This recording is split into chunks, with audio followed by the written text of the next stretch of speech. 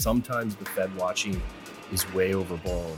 In this at this point at this cycle, I don't think it is. I think it's really everything. Because if the Fed changes, the dollar changes. If the dollar changes, rates change. If rates change, stocks, gold, everything starts falling apart. There's so many trades wrapped into that right now. It's really the most important thing.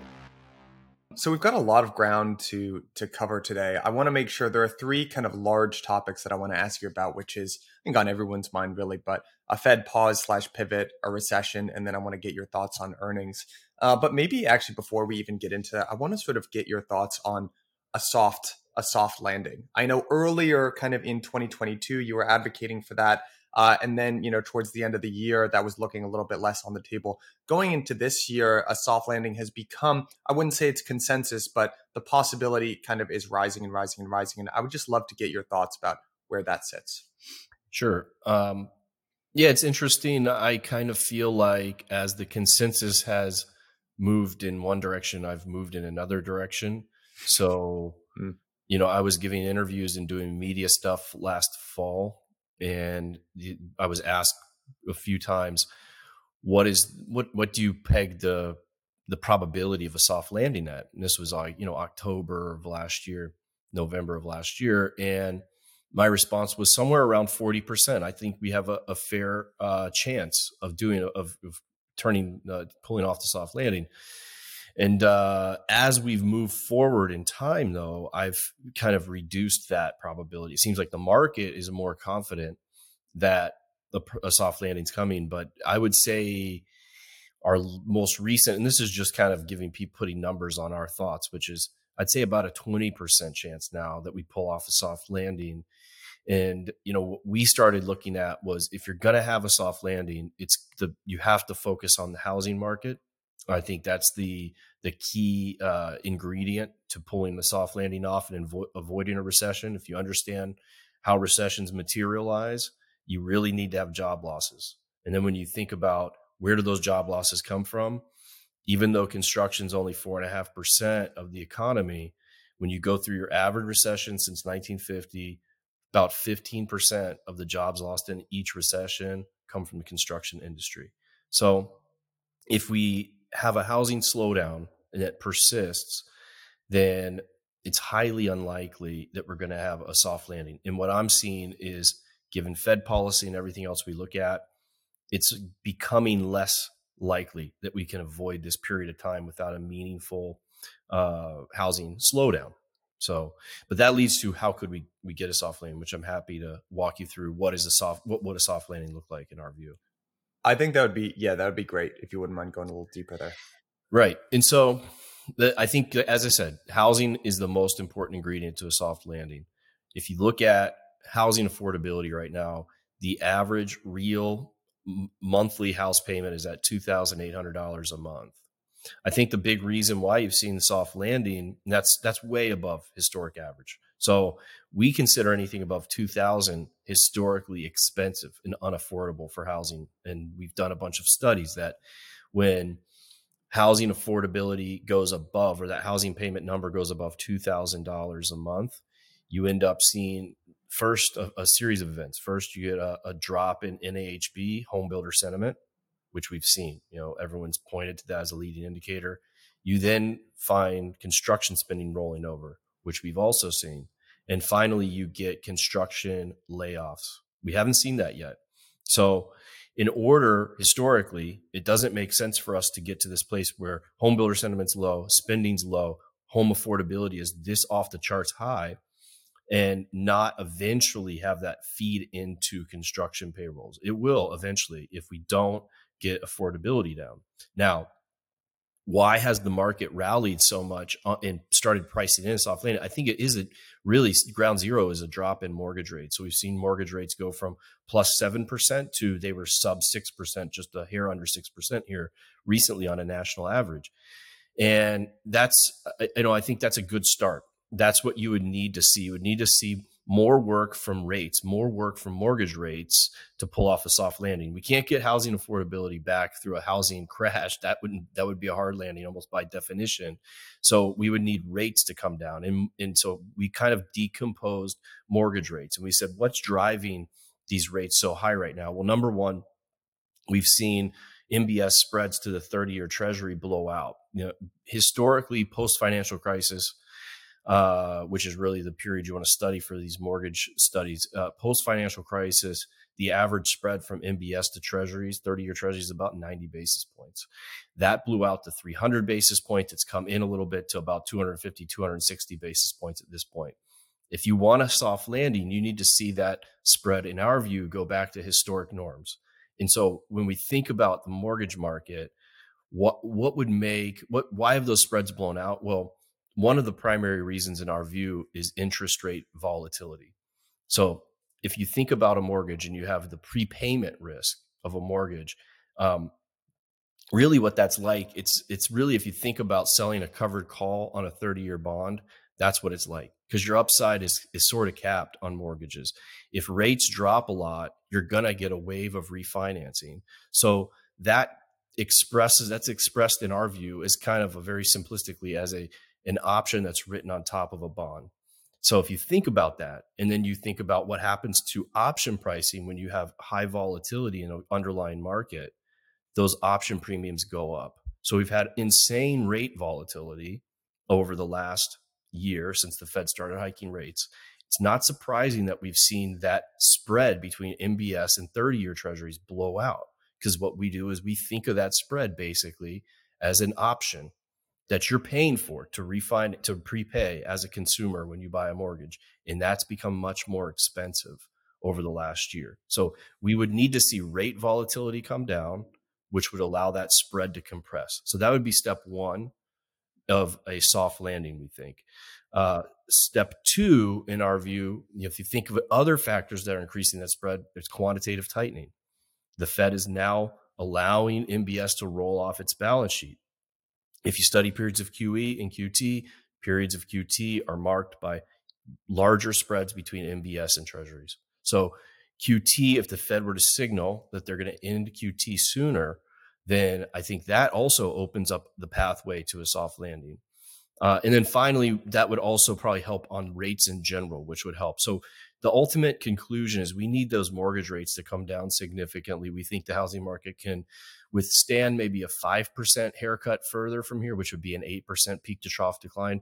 If you had just the right things, then you get housing affordability back to that $2,000 number. So again, $2,800 a month payments right now, those factors we outlined. MBS spreads coming in, rates falling because of Fed reversing course on its balance sheet policy and rates in general. And then finally, you get a small haircut in housing. Those things happen. We get housing affordability back, can avoid the construction layoffs, and ultimately you could have a soft landing. And that's the ingredients that we see. Now, that's not my base case. That's not our base case. We don't see all those stars aligning in just the right way, but it's important to walk through what would a soft landing look like. And to us, that's what it is. So we need rate vol to fall. We need the Fed reverse course. We need the housing market to cool, but not crash. Really helpful, Warren. Could you explain to me a little bit about what are sort of those dynamics in term when QT starts taking place? That really impacts Treasuries and that impacts MBS, and those are both sort of getting sold off or allowed to mature at the same time. How is that sort of differentially impacted, or like what is the effect of QT on mortgage rates? Yeah, I think that the QT is a difficult process for a lot of people to understand. It's more complicated than QE. And you have a philosophic divide in the market of QE and balance sheet operations and what matters. I think there are a lot of folks in kind of the MMT camp who have said QE is meaningless and QT therefore is more or less meaningless. We aren't there. And then you have another group that says QE and QT are the dominant forces in the market, and all you really need to do is measure market liquidity and QT or QE's impact on market liquidity in order to know where stocks are going, bonds are going, et cetera. We're somewhere in the middle. I think the impact on MBS is way more straightforward. We've always said that QE's the most powerful component of QE is how it works through what we would call, or what the Fed would call in their writings, the duration channel. So if you're thinking about QE, you are, the Fed's buying bonds and pushing reserves out into the market. So it's basically taking away long duration options and pushing in ultimate short duration reserves. And that's, all else equal, that's going to lower your long-term rates. And of course, it's going to push people farther out into the risk spectrum. So that's pretty straightforward. QT, if you just think about it as a reverse of that, should have the reverse impact where the duration is being added to the market, reserves are being drained. So that is basically what's happening with the mortgage-backed securities side of the equation. So Fed's got a target of about 35 billion a month of MBS that's going to allow to roll off its balance sheet. It has not been hitting that target through QT, but still, even if they're only doing half of that, that's still, a big buyer has stepped away from the mortgage market, the Fed. And so the market, that market has to digest that. All else equal, if you hold the amount of mortgages being issued constant, then more duration is going to have to be digested in that market. In other words, rates are going to go up on mortgage products, and you're going to see those spreads go up. So on the mortgage side, it's pretty straightforward. It is a reverse of QE. And in our view, it's kind of the most important aspect of QT right now is the what it's doing to the mortgage rates. On the Treasury side, it gets a little more complicated because you have the Treasury Secretary, Janet Yellen, over here, who can kind of blunt the impacts of QT if she chooses to. So she can, everyone now, I guess at this point, knows that the Treasury General account has, it had a huge influx of money through the beginning of last year. She issued a lot of securities ahead of QT when QE was still going on. And then we had this deluge of tax receipts in Q2 and Q3. So by May of last year, there was almost $1 trillion sitting in the TGA. So all this liquidity talk is basically looking at that and saying, okay, well, Yellen, when those bonds roll off the Fed's balance sheet, Yellen's got to pay them back, right? So she can just dip into the TGA, pay those bonds back, and she doesn't issue new debt.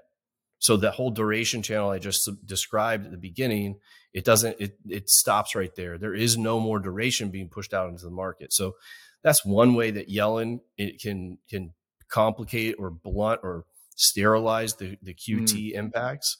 Another way that she can do that is once that TGA is run down or she doesn't want to tap into it, she doesn't have to replace long-term debt with more long-term debt. So if they're paying back notes and bonds, let's say they're paying back a 10-year note, they could issue, the Treasury could issue a 1-year zero coupon T-bill. And so that's, they're closing out long duration and pushing short duration bills into the market. If she does that, it also blunts the impact of QT. And when you look at it, she's used both of those tools aggressively since really the October lows, which is what leads a lot of people to conclude this is the dominant force of the market. She's used both of those tools to blunt the impact of QT and issue short dated debt and run down the TGA. So that's how we view QT. Its main straightforward impact is on the mortgage market. And the way it works is through the duration channel. In our view, reserves, a lot of people focus on reserves. I don't believe that's the main factor here.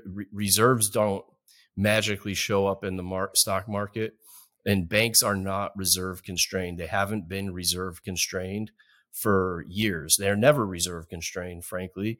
They just make loans and find the reserves later. So their loans are going to grow based on final long-term demand in the market. So our view is we downplay the impact of QT on draining reserves, but we absolutely think it is a major factor in the mortgage market and at times in the Treasury market as it forces duration into the market. The market has to digest that duration and pressures rates higher, pressures risk premiums across the spectrum higher.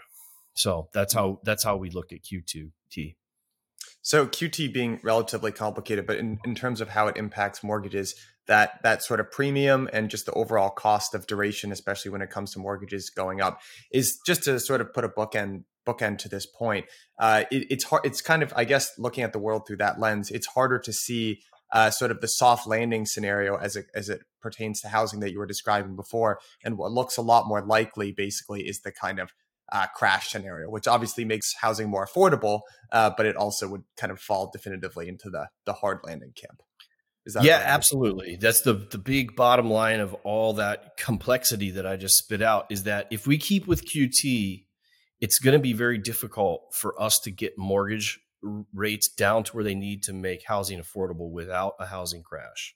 And Mm, so a key thing that we're going to watch is, when will the Fed be ending QT?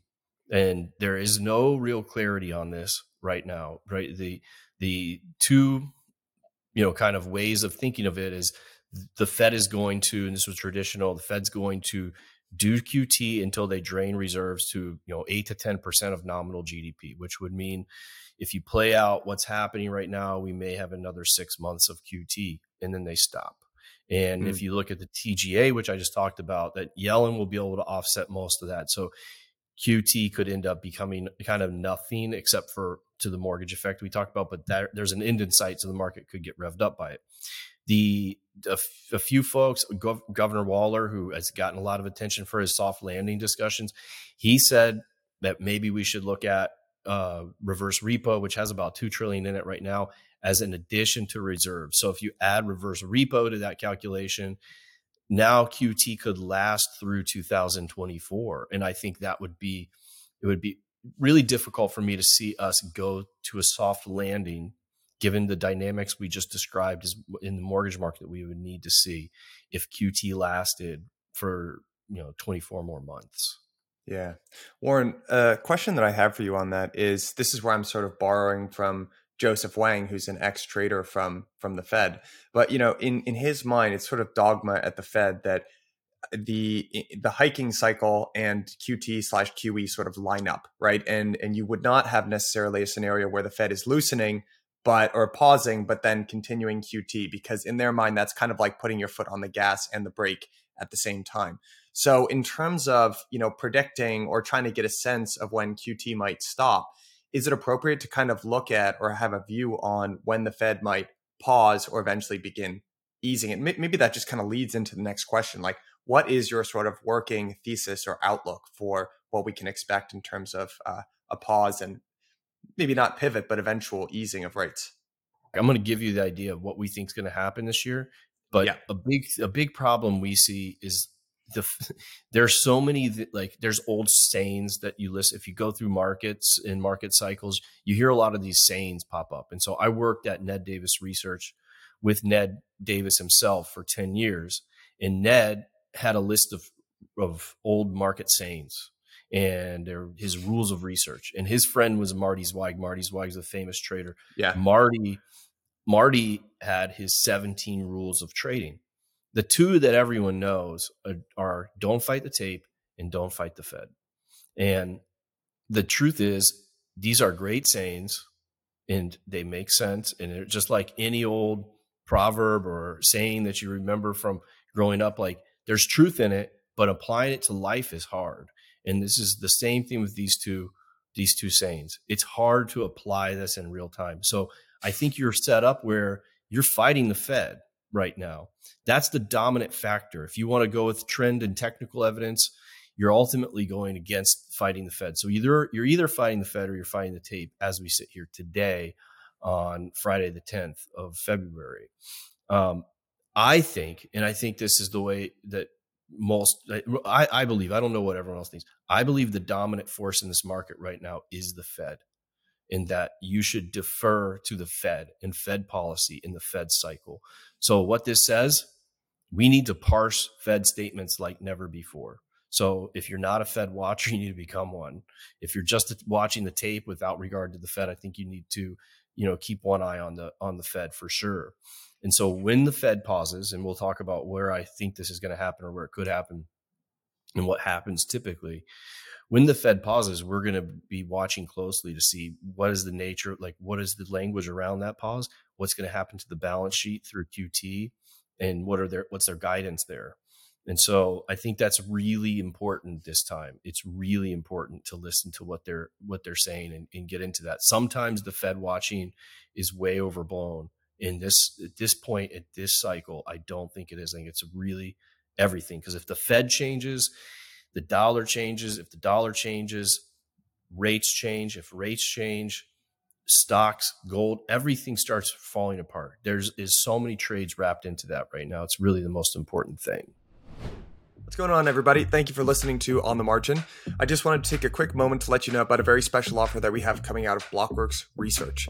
Now, many of you will probably be familiar with our platform, but Blockworks Research is the most blue chip spot to get research, data, governance, models, and a whole lot more about the leading DeFi protocols in the space. I've leaned on our analysts time and time again to explain complicated concepts going on in DeFi to me like I'm 5 years old. They can do the same for you. If you invest in DeFi or are just interested in it, it is an absolute no-brainer. As a listener of On the Margin, and to say thank you all for listening to the show, you can use Margin 10 for a 10% discount, and that gives you access to everything, which would be weekly in-depth reports, live data, all of that good stuff. So again, that's code Margin 10 for a 10% discount. Link is in the show notes. Sign up now. Thank you later. So I think you're probably about to get into this, but could you just for the listeners and for me, what is the tape and the technical sort of pointing you towards? What is the Fed kind of pointing you towards? And then maybe I'll just ask if you could use that as a jumping off point. I'd love to kind of get to just what you think is going to happen this year. The tape, like I said, is always hard to define it, but let's just think about a few things that have happened technically, which are really in a vacuum, very bullish right now. We've broken above the 200-day on the S&P 500, which the 200-day is a great little easy risk management tool. Historically, a lot of systems plug it into it as a risk management tool. The 50-day is above the 200-day. So that's what we would call a golden cross. So historically, a positive for the market. Getting a little more arcane, let's look at the NASDAQ first. The NASDAQ broke above its 40-week moving average on the highest volume that we've seen in like 10 plus years. So again, it looks from a technical tape standpoint, it looks like a breakout.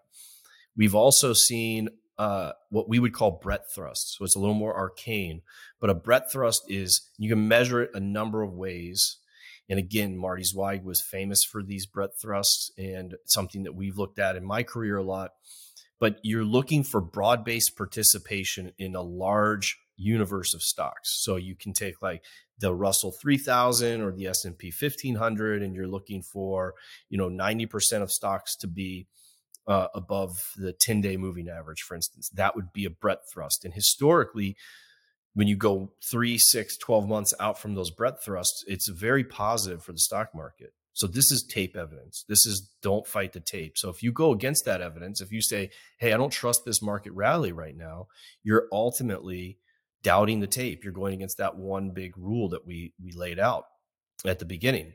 So that's the tape. That's the technicals. It does look bullish. I think the weight of the evidence is bullish on technicals. What is the Fed? I mean, the Fed is hiking rates, and it's the fastest hike cycle ever. And they're also doing QT, which we just talked about, all the downstream implications of QT. The Fed itself guesses that QT is the equivalent of 30 to 80 additional basis points onto the Fed funds rate. And so the Fed is undoubtedly a headwind to the market right now. They're hiking rates. The data is shifting in a way that looks like the pause is coming later and later. As the farther they go, the more restrictive policy goes. It's definitely a bad time. The Fed is a headwind. You're fighting the Fed if you get long. So that's the tension that I was highlighting with those two rules right now. We started asking, is there a way for us to quantify these rules and looking at, which one wins out? And what we found is that, for instance, almost every one of the rules, the technical things I just laid out, if you dig deeper and say, okay, what about if this fires during a Fed hike cycle or in a pause that immediately follows a hike cycle? If you take those two, if you chunk up the data in that way and then set it aside and look at those signals, almost every one of the technical signals that we looked at earlier, that it degrades their performance. So the bottom line is, even though you might say, don't fight the tape, that's your dominant rule, and the data doesn't really bear that out. So you're fighting the Fed really does historically even hurt your technical indicators. So that's the tension. That's how I define those things. Now, when is the Fed going to pause? that's when we came into the year, we said, okay, we started the year by saying, what's the historic cycle look like? What would it be? And if you remember, it feels like 2 months ago was an eternity ago, but 2 months ago, the consensus view was we were coming into 2023 and immediately going to hit a recession, and that market was going to make its lows in the first half of 23, and it was going to rebound and be strong through the second half of 23 and rally into 24. That was the consensus. It's hard to remember that now. We said we think the market's more or less range bound in the first half of the year. This cycle will take time to play out. And if you take the historic cycle, the Fed's not going to be pausing. The Fed probably pauses in March, is what we said at the end of last year. It looks like that's getting pushed back. And the traditional pause following a hike cycle is like 7 months. So that's 7 months that you're on pause from like March. Historically, the recession comes after the pause because the Fed starts cutting rates a little too late because they can see the weakness coming. And then the recession usually starts a month or two after they start cutting rates. So once the Fed starts cutting rates, the recession is already, it's like baking a cake. All the ingredients are in the oven. You just got to let the oven go for a certain amount of time. So the cake is baking, and the Fed is always, they never can pull everything off and get out of the restrictive policy fast enough. That's the lesson of history. And so we would expect a recession to occur in the second half of this year. We would expect to see, again, the market would make its lows shortly after the beginning of a recession. Earnings would bottom after that. So the historic cycle told us expect market lows in the second half of 23 and the recession to span all the way into 2024. And that was our base case. I would say there's not enough conclusive data to change from our base case, but we've seen some interesting stuff come into the market here at the first part of 2023, which is worth thinking about.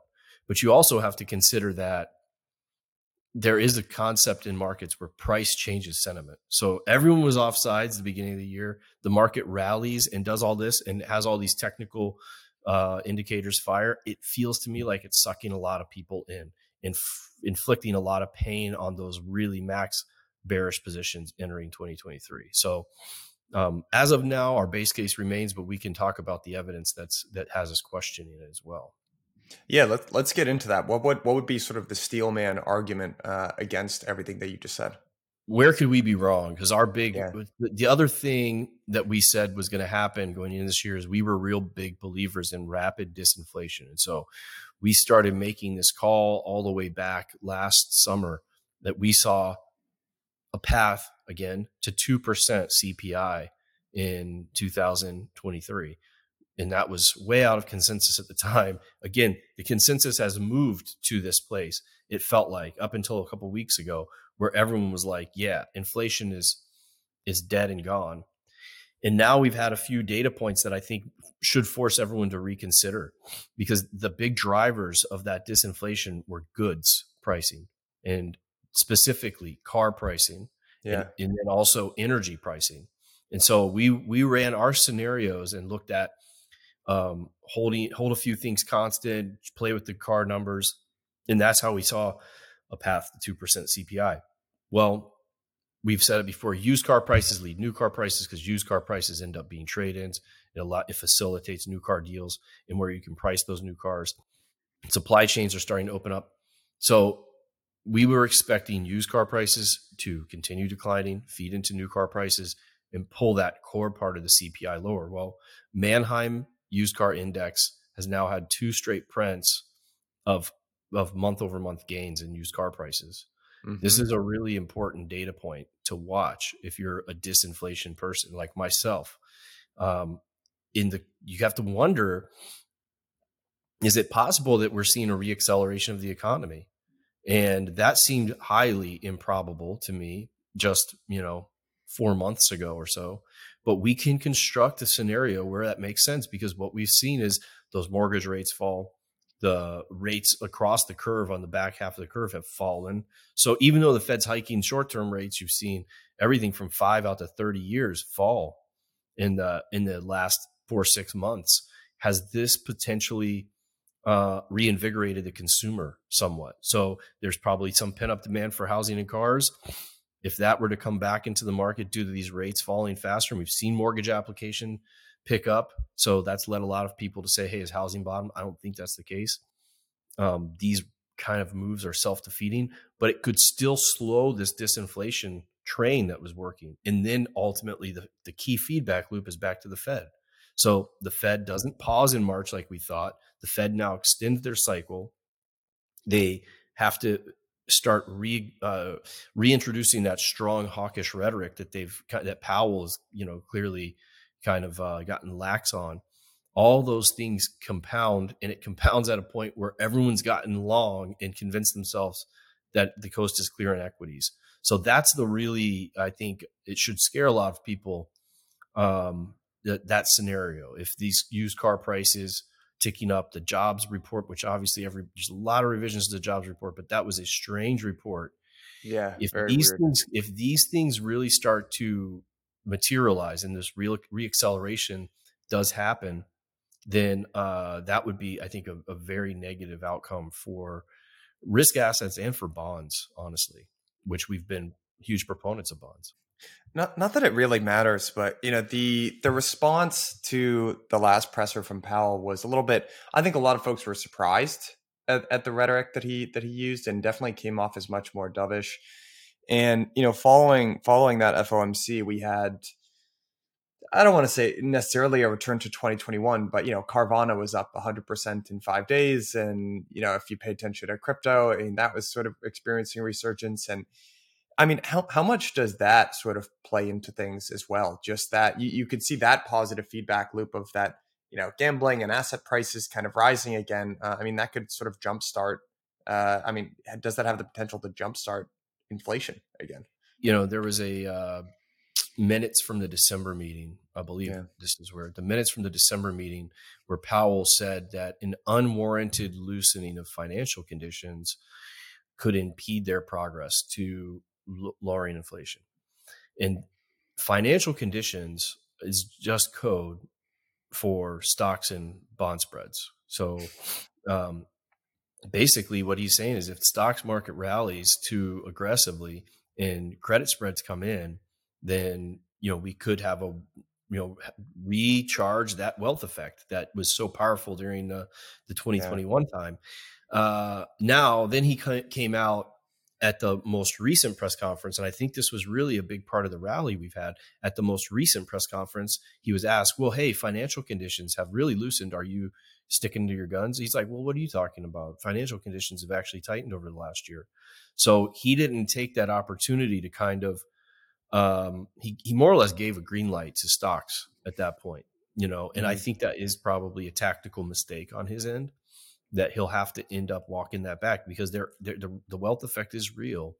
And so that's absolutely could be part of the reacceleration we're seeing. Falling rates and financing costs, and then you get a reacceleration of stock prices. And another factor, which a lot of people haven't talked about, and we're kind of digging into right now, is there a under the radar stimulative impact of these short-term rate rises, meaning that for the wealthier savers who can put their money they're in money market funds right now, for if you have $1 million or more, you can get close to 5% in money market funds right now.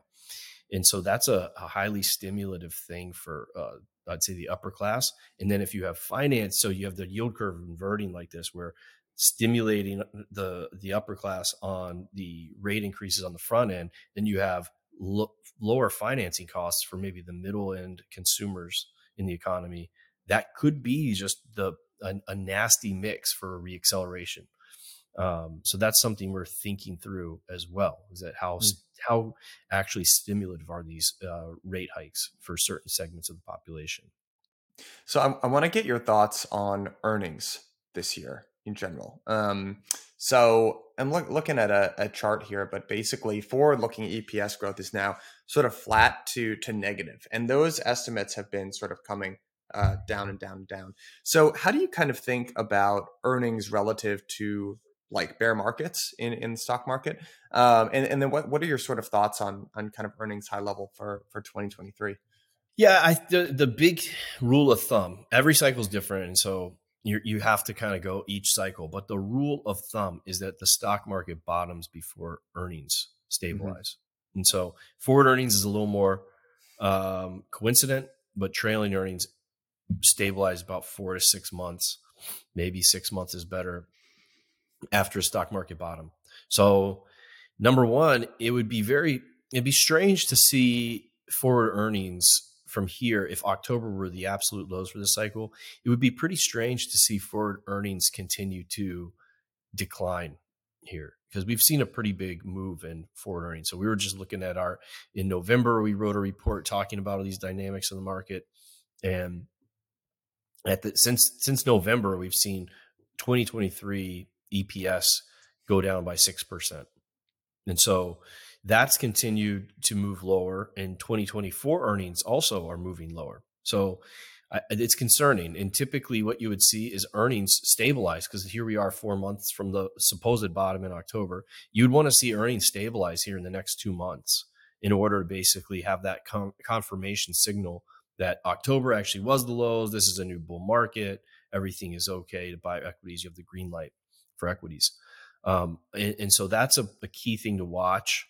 That would be a soft landing. I think that would look like a soft landing. And that's what the earnings picture looks like to me right now, is that we have 2023 is now in contraction. So you're seeing the market price a very modest contraction in for 2023.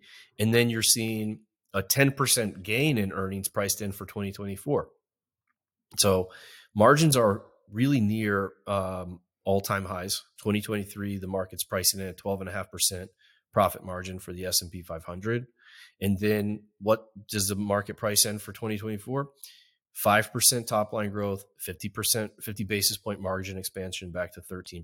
So, I mean, you're buying the market here. You're buying a soft landing. That's what's priced in your earnings outlook. So if you don't get that soft landing, if you get the higher for longer acceleration, if you get the hard landing in second half 2023, which is our base case, you're not being compensated for that.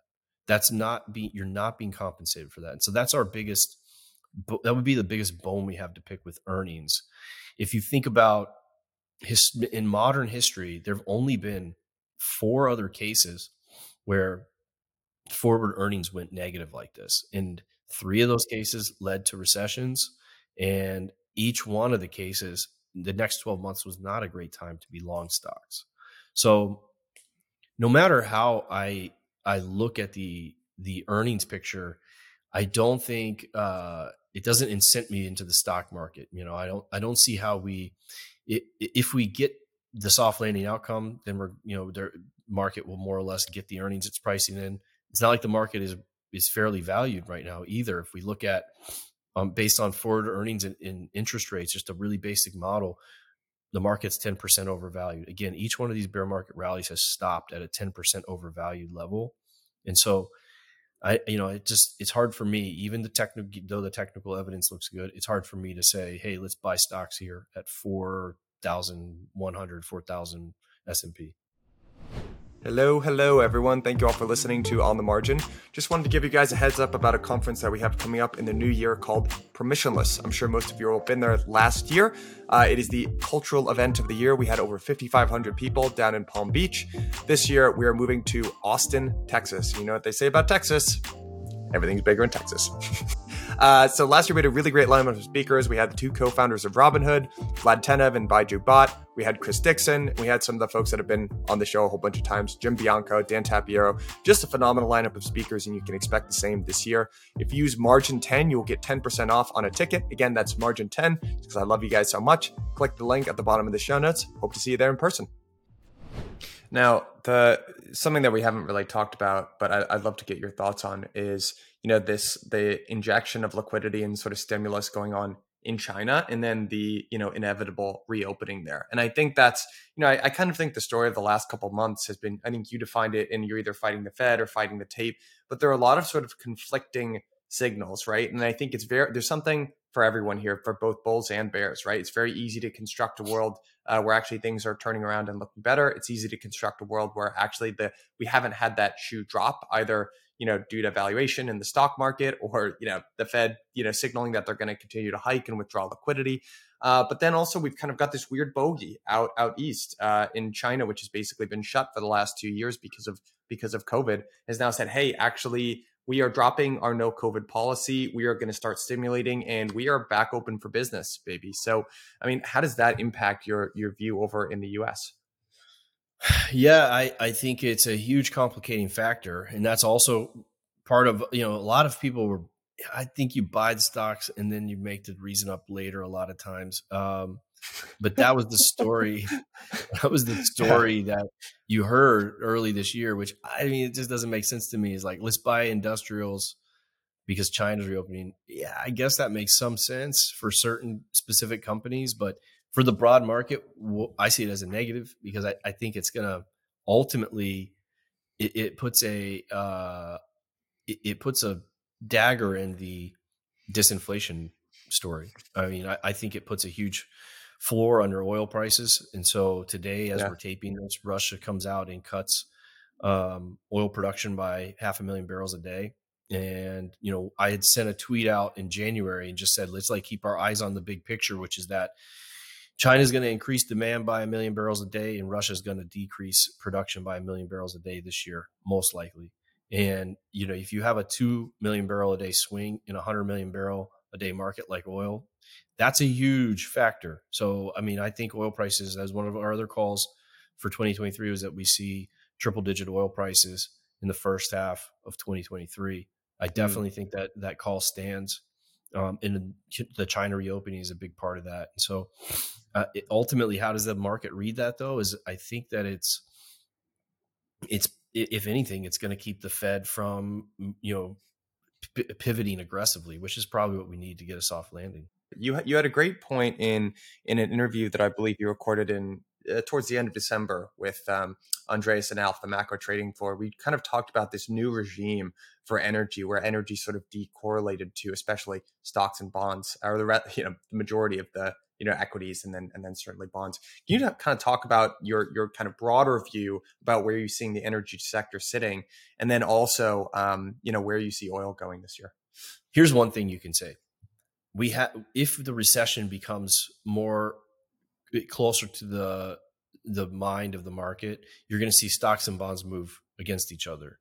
We Mm. haven't seen that. Stocks and bonds still moving together. They're rallying together and they're selling off together. So that tells you that inflation, and when it happens, is the dominant force in the market still. If inflation is the dominant force in the market, and when it stops or when it reaccelerates, then oil is going to be oil and energy, specifically energy sector equities in this case we're talking about, are going to be negatively correlated to everything else in the market. So there's a huge premium that you should build into these stocks for their diversification benefits. You don't get the diversification of buying stocks and bonds when inflation is your number one concern. So where do you get that diversification benefit? The energy sector. So we were calling last year for a re-rating of the energy sector based on diversification and based on energy security, newfound energy security appreciation for this group of domestic producers. And so that is an absolute like long-term theme of ours at this point. And so you want to keep that, even if like this first part of the year, I see a lot of people dancing on the grave of energy because they say, hey, energy is the worst performing sector through the first month of Yeah. 2023. Well, I don't care if you have a balanced stock bond portfolio and energy goes down, who cares? It's doing its job. Now look what happened yesterday and look what's happening more today. Energy sector leading everything. It looks a lot more like last year. So we haven't put that regime of last year behind us yet. And so what that means is you need to keep energy as an overweight. If you're a PM or you're running a balanced portfolio, you need energy to be an overweight. Set aside what's going on with China, what your fundamental reasons are. For a pure quantitative diversification reason, you need to be long oil. And just the stat that I always give people, last year, you saw oil or energy, I should say, energy sector was negatively correlated to every other sector and fixed income. We've never seen that historically. We've never seen one sector in the market be negatively correlated to every other sector plus fixed income. So it's a really different type of regime that we're in, and I think it doesn't make any sense to be underweight energy right now. Mm. So, tying that energy story to inflation, I'm borrowing a little bit here from Michael Cow and his thesis on inflation in general. But in his mind, which I largely agree with, is that a lot of the inflation story begun with energy, right? And then it sort of leapt over into some of these stickier components of CPI. And if you look at historical examples let me just give you my thoughts, and you can disagree. But if you look historically in the U.S., in most periods of inflation, which is obviously the 40s and late 70s, early 80s, energy was a big component of that, right? There was the oil embargo that everyone wants to talk about, 70s and 80s, and then I guess the 40s were kind of World War II, and that was a bit of a different story. But I would love to get your kind of thoughts on how extricably linked these two components are: the price of energy and the sort of more structural component of inflation. Yeah, I think there's a huge linkage. I mean, if you go first off, let me just say there I think that predicting inflation beyond 12 months, even the 12 months as we're seeing, is near impossible. Yeah. And so, but we can say when we deconstruct the periods we go through that absolutely high energy costs are inflationary, no doubt. There's little argument to be had there. Um, I think if you go back and look at what held CPI down for so many years, well, number one was the globalization trends starting around 2000. If you can just take a chart of durable goods in the CPI, and it's just straight down from like 1998 on until the pandemic hit, and then it spikes way up because we have supply chain issues. And the other factor has been the shale revolution and cheap, a newfound supply source for energy, oil and natural gas. So that's kind of gone at this point. That tailwind is becoming a headwind with when Russia Ukraine started. So I disagree with the idea that energy kicked off the inflation. I still think inflation was what kicked off the inflation was number one, shutting down the world and supply chains, and then number two, pushing so much stimulus out and into the market. So you had supply constrained and then demand stimulated like we've never seen before, and that created the first wave of inflation, and really what I think was the most frustrating. Then Russia invading Ukraine was the second wave of inflation, in my view. So once that happened, oil and energy started coming to the party, and it became really a perfect storm for pricing. So yeah, that's kind of how I see the inflation causes, really. But if we go, I do see ultimately. It's hard to say secular moves and stuff like that, but you do see over time what I would call a multi-year mean reverting cycle that emerges in commodities. And so for oil and energy, it's about an 8-year cycle.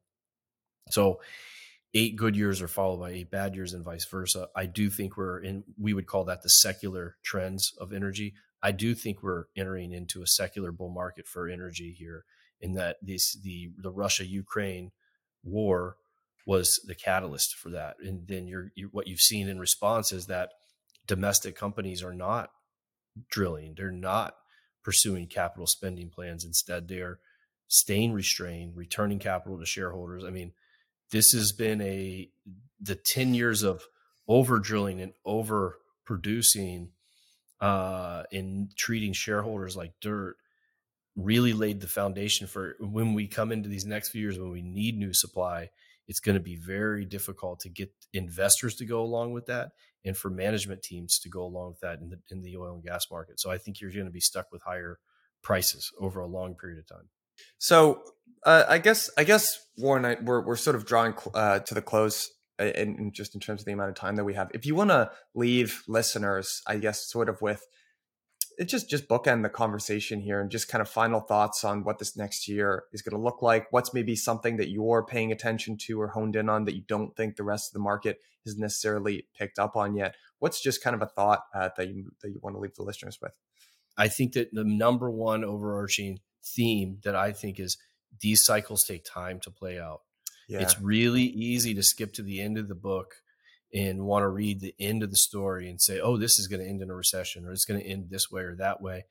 These things take time to play out. If you study the cycles, Fed cycles and everything else, a pause is generally good for stocks. If you go and read the Fed minutes around these pauses, that lead into huge recessions, including like the financial crisis, the Fed always expects a soft landing or thinks there's a chance of a soft landing. And so does everyone else.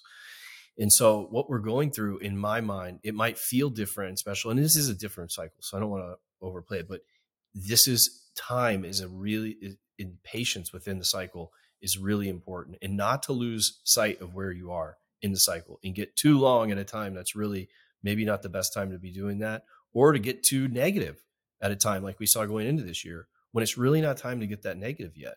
And so that's the overarching thing I would say, is that these things take time to play out, and give it time. Well, and I've actually got one last question for you when it comes to that, is that what you just said resonated with me. People want to skip to the end of the book. And I sort of think within broader society, it's certainly like operators of businesses, there's a bias towards positivity, right? And I know it's been like this in the past, but overall, like I think it's people often their mind goes to like, oh, the like least bad end of the potential spectrum of outcomes, and they like kind of mentally anchor themselves to that. I'd be curious, in the investor community, like, do you also feel like there's that same kind of bias? Like, as probably my bias, I prefer to actually live in the worst outcome so I can mentally be okay with that, and then I'll usually be okay with what ends up happening. Do you feel like that same bias exists in the investor community? What I think is that everyone has their own bias, in that more important than identifying what everyone else's bias is important to identify your own bias when you approach the market and how you synthesize information. So I am a pessimist by nature.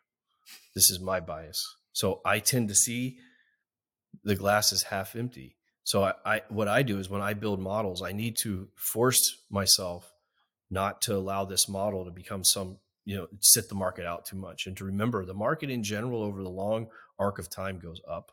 Yeah. And those are really important lessons to program into things if you're a pessimist. Now, if you're an optimist, maybe it's good to get a little dose of what could go wrong every once in a while. So I think it's less about finding what everyone thinks and what everyone's bias is, and more about knowing yourself and how you can, control for your own bias. And there's the number one thing is, once you say an opinion out loud like this, your ego gets wrapped into it and you become stuck into this confirmation bias. So like whatever I just said today, I'm going to fight against trying to get trapped in it, because if I change my mind, then everyone on Twitter is going to tell me I'm an idiot and, oh my, you're wrong. And, blah, blah, blah. You have to fight against that. The only thing that matters is helping your clients and making money. If you're me, you're helping clients and you're trying to make money. And the enemy of making money, of getting things right consistently, is your own bias, your confirmation bias, whatever bias you entered into this endeavor in. Those are the things you need to identify and control for. That's how I see it. Wise words, Warren. If folks want to find out more about you or the work that you do at 314 Research, what's the best way to follow you or find out more? You can go to our website, 314research.com. We have some pieces of just example research you can find and download and read. We also have some of our previous media appearances. You can look at that. We also have a website demo. So take a look at all that stuff and enter your name into the form. We are an institutional research provider. So in general, we deal with institutions. We have some high net worth individuals on the service as well, but it's a little bit more sophisticated than what I would say is a typical newsletter. If you don't want to do that, you can just follow us on Twitter. So at 3F_research on Twitter, or you can follow me at Warren Pies on Twitter. And if you have questions and stuff, we're happy to enter into a dialogue. Awesome. Thanks, Warren. This has been a ton of fun, super illuminating for me. And yeah, guys, I highly recommend that you check out Warren's work. Warren's a ton of fun. We'll have to do it again soon. Absolutely. Thank you for having me. Cheers.